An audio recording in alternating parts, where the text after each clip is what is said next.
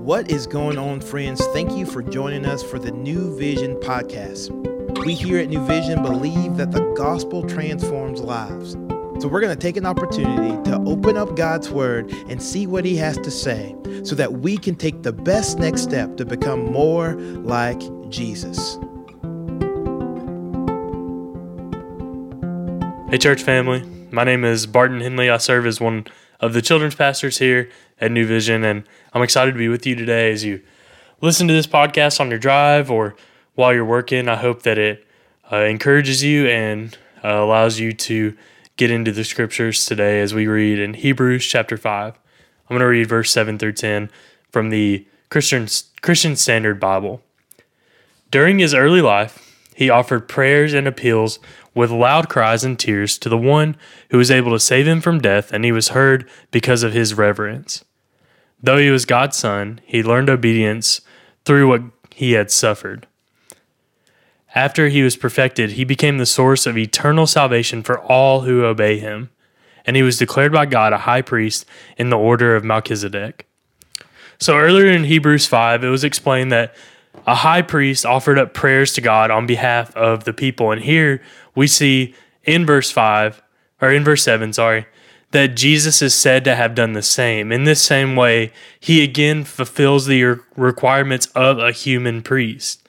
The writer of Hebrews also made mention of Psalms 22, which describes Jesus as a sinless character, or which describes a sinless character crying out to God to be rescued. It's Psalms 22:24. It says this, "For he has not despised or detested the torment of the afflicted. He did not hide his face from him, but he listened when he cried to him for help." So Jesus' suffering on the cross brought literal fulfillment to these words of David's psalm. See, Jesus was pierced for our transgressions, killed for our iniquities. He sacrificed once and for all for human sin.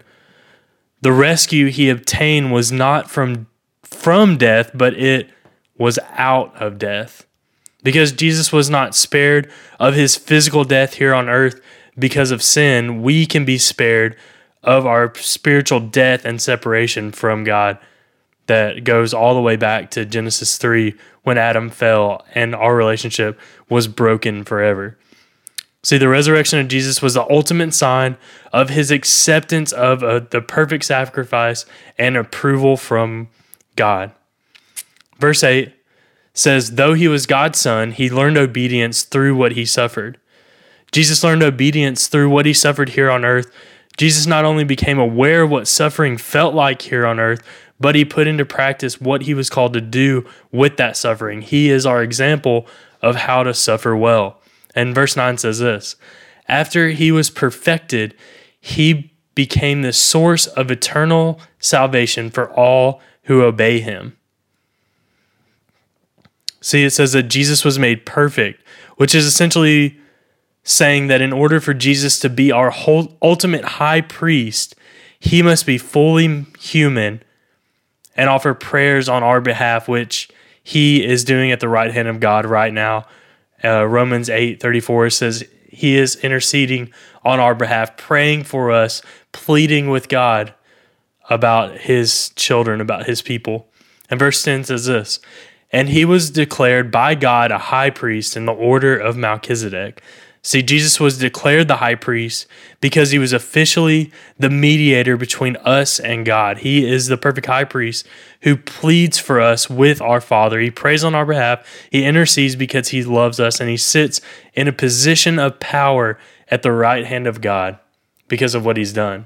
Because of his approval as a perfect sacrifice, he is able to be our ultimate high priest sitting at the right hand of God. So let's be thankful today that we have a high priest who is pleading for us as he sits at the right hand of the Father. And much more, let's thank Jesus that he came to earth to feel the pain that we go through so that he could be our ultimate high priest who understands our pain and suffering that we go through each and every day. So let's pray and let's thank God for this text that reminds us that he is the perfect ultimate high priest that we can look to and who will intercede on our behalf. So let's pray. God, we thank you for this text in Hebrews 5 that reminds us that you are the ultimate high priest. God, you are such a good God, and You even sent your son here to earth to receive suffering and to know what we go through. And we thank you so much for coming to earth and being the one to actually suffer. Even though that you were fully human and fully God, you still came to take our place on the cross, Lord. And we don't have to endure the punishment of our sin. And God, we thank you that we can look to you as our high priest, even though we still feel the consequences of sin here on earth, whether it's through grief, death.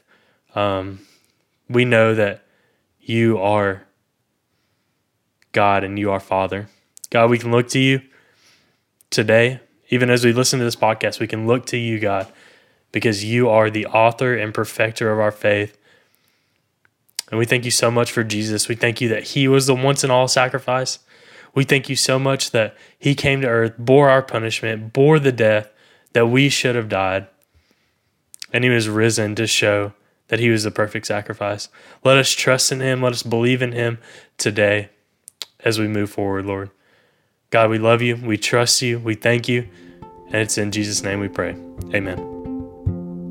Thank you guys for joining us for the New Vision podcast. As always, we hope that you heard a word from the Lord and that you can better walk and reflect Christ in your everyday steps. To find out more information about New Vision, you can go to newvisionlife.com or follow us on Instagram at New Vision Life. Again, we're for you, we love you, and we look forward to seeing you back here on Monday.